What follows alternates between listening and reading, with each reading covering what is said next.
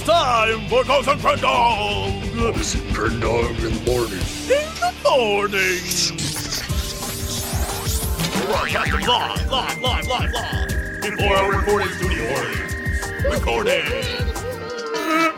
Wake your ass up! It's Cox and Crendog in the morning! Hello there, everybody. It's Wednesday. And welcome back to another exciting episode of Cox and Crendor in the morning. Now, we should put a little asterisk. Thank you, Duck.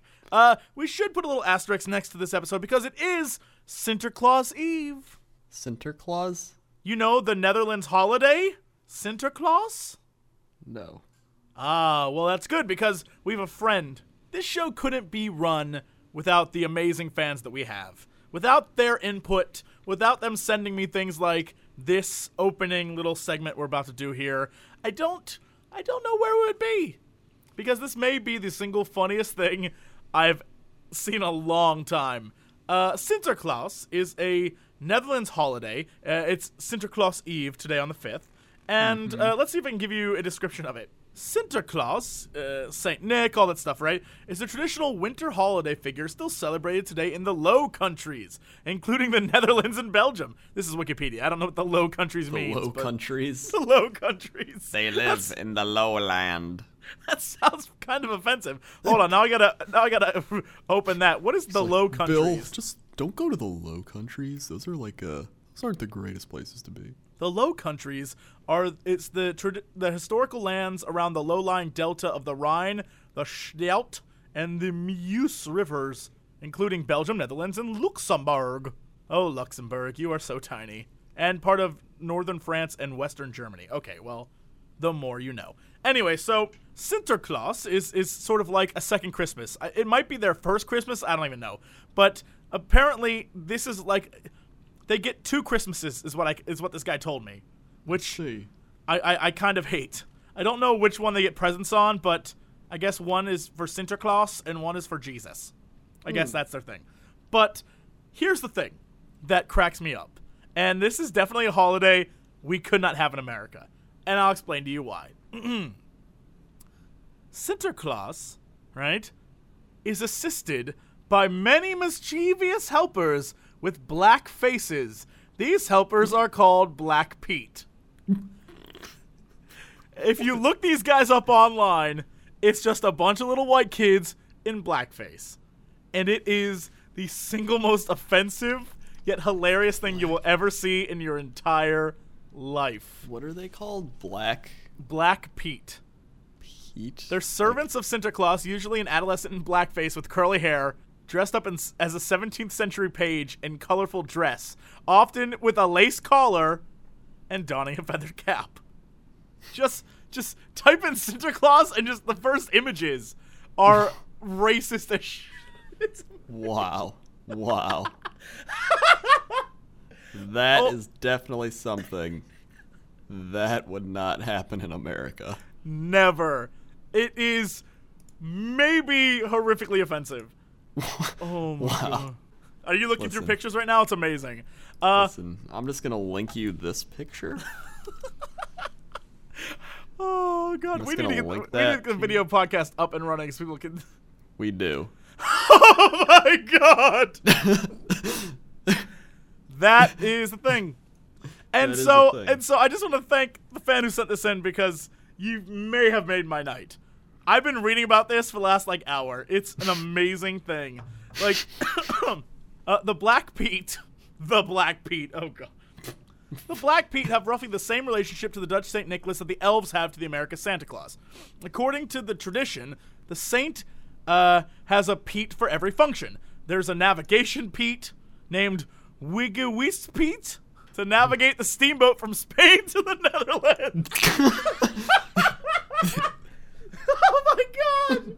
I like how we have a magic reindeer and sleigh, and they have a steamboat. A steamboat? A steamboat pilot by a dude in blackface. All right. Of course. Apparently he lives in Spain as well. And there's an acrobatic Peton to climb roofs and stuff presents down chimneys, or to climb down the chimneys themselves. Over the years, many stories have been added. Sometimes the Peton are quite bad at their job. For instance, the navigation Peton might point in the wrong direction. Oh, no. So racist.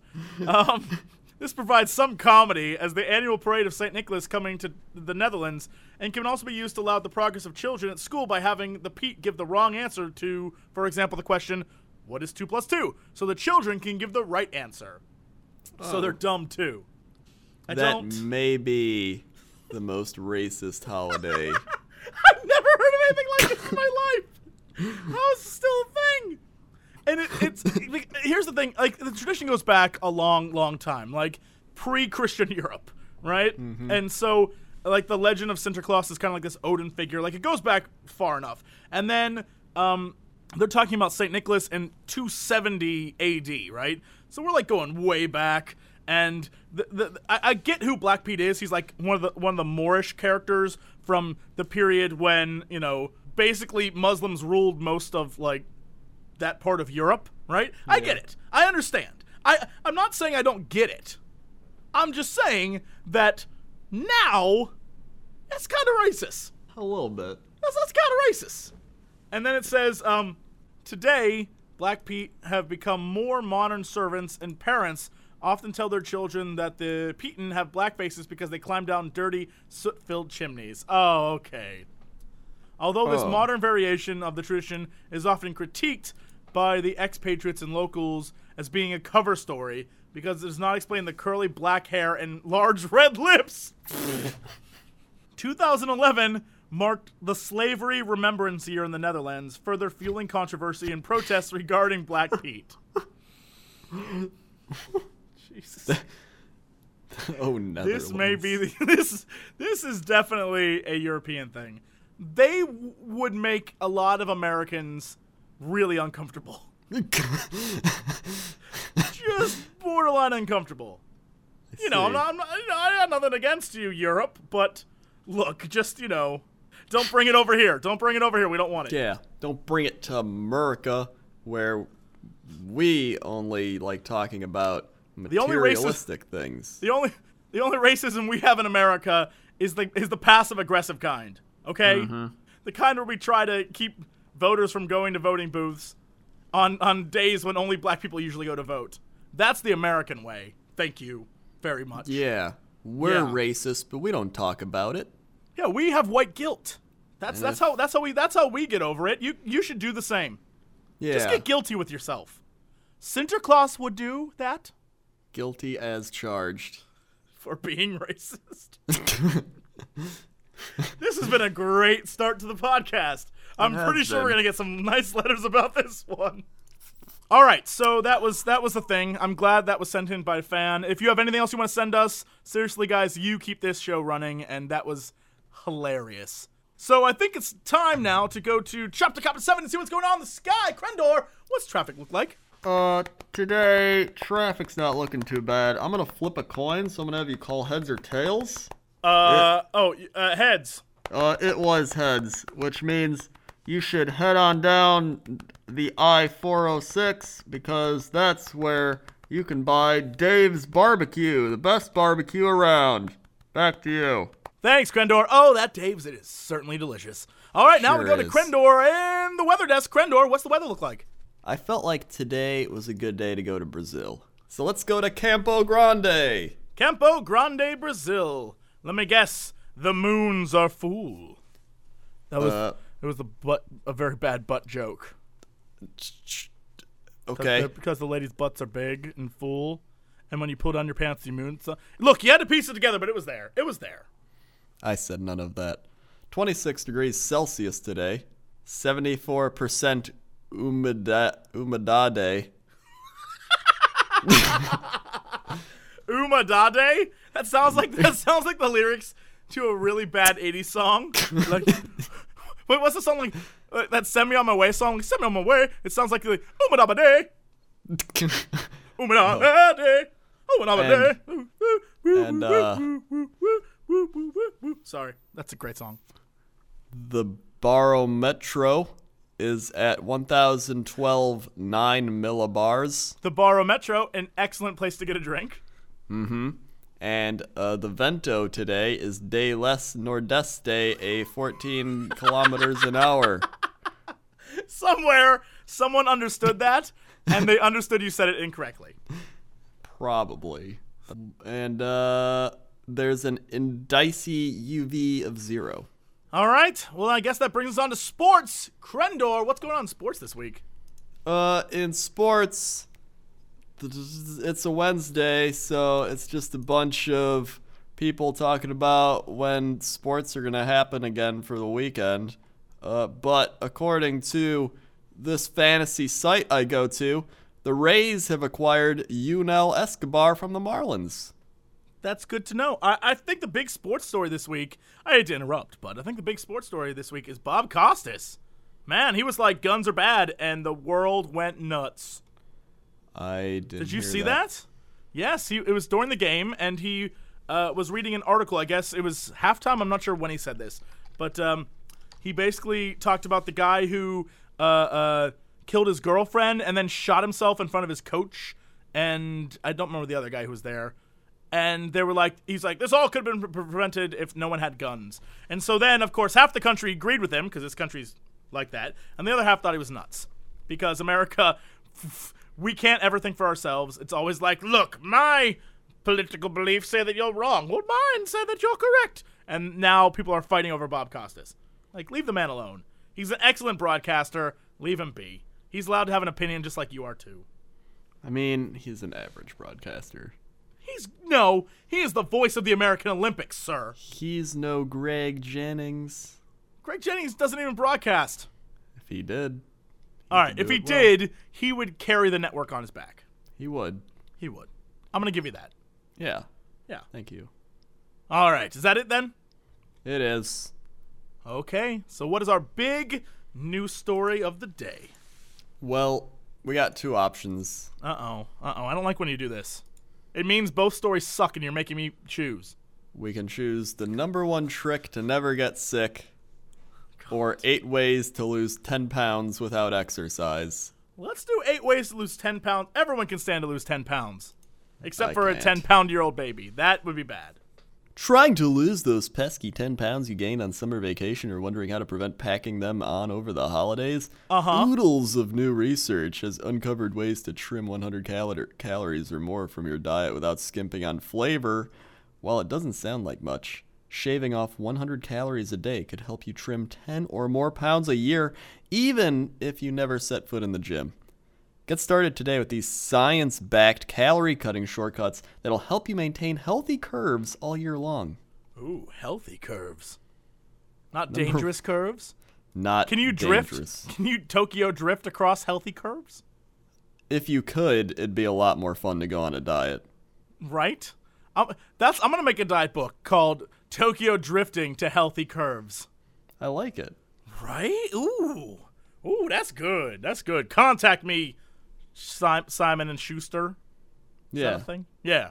Sure. Simon and Schuster. Number one, dim the lights. What? Regardless of what you thought as a kid, it turns out the dark isn't so scary after all. A new study from Cornell says that the secret to eating less and feeling more satisfied about what you do eat could be as simple as turning down the lights. Researchers found that people who ate a meal under soft, warm lighting consumed 175 fewer calories than those who noshed in brightly lit places. Do they explain why that is? Scientists think that it's because the harsh fluorescent lights commonly found in fast food restaurants may create a psychological need to rush through meals and eat more. So light a candle or two at the dinner table, and you may be less stimulated to gobble up your food. Are they implying that the reason why you eat more calories at a fast food restaurant is because of the lighting and not because you're eating something that was like twice deep fried? Is that what they're saying? That if you eat at fast food restaurants, they have bright lights and you're in a hurry, so you're eating fast food, and so you've classically conditioned your brain to eat fast under those bright lights wherever you are. What is fast food? That's the point. Why else would you go there if you're not in a hurry?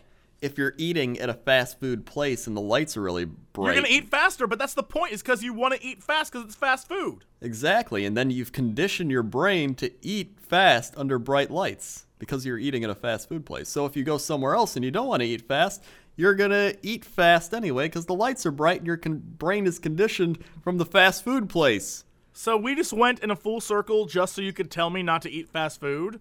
Good work, scientist.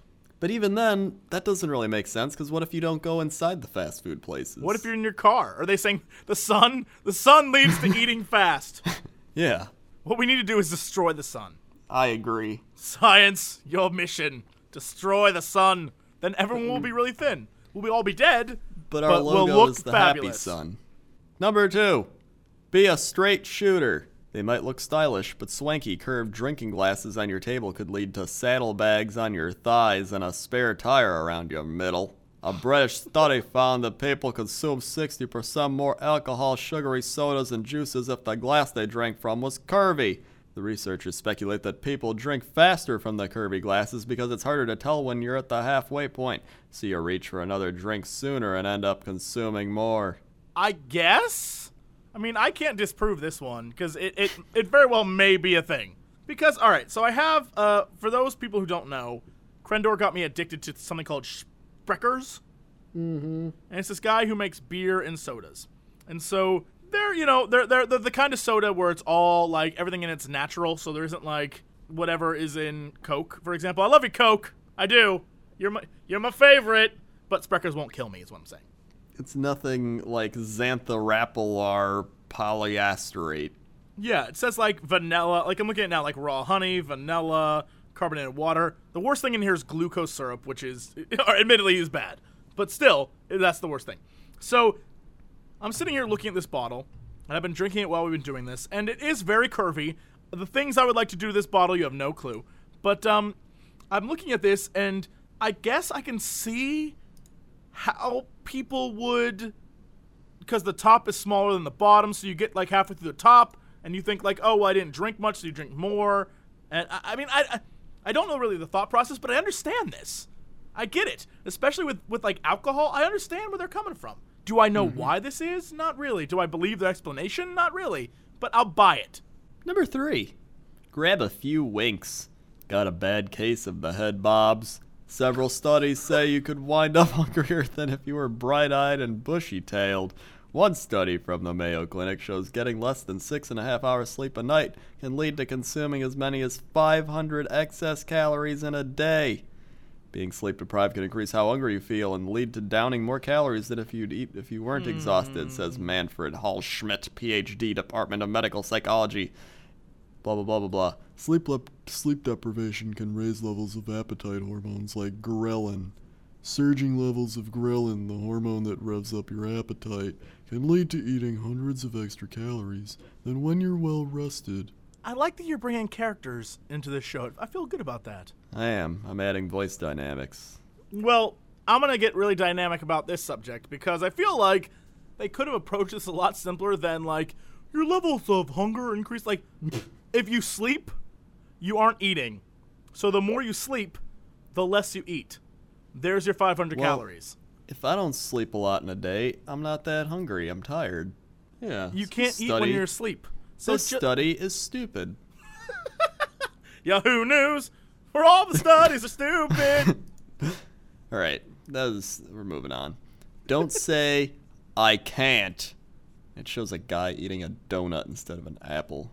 Whether you're trying to sidestep a fast food drive-thru, mom's home cooking, or your favorite holiday treat, don't tell yourself what you can't eat. New research says you'll get better results if you frame it a little differently and focus on what you don't eat. Can't sounds more like a punishment than being healthy, researchers say, and it creates a sense of self-deprivation that can tank your motivation. On the other hand, reminding yourself you don't eat certain types of foods can steal your willpower. No, stop. It's all about what you can't eat. When researchers divided a group of people into can't eats and don't eats, 64% of those in the don't group passed up a candy bar in favor of a healthier granola bar, but 30% of the can't group chose the healthier snacks. So cut the can'ts and you will yourself towards a smaller portion. It's all about personal, whatever, balls to it, I don't care. I think it comes down to the telling somebody they can't do something and you want to do it. I think it's more of that. You're just like, hey, you better not touch that red button. And you're like, I want to touch the red button. I think that's what it comes more down to.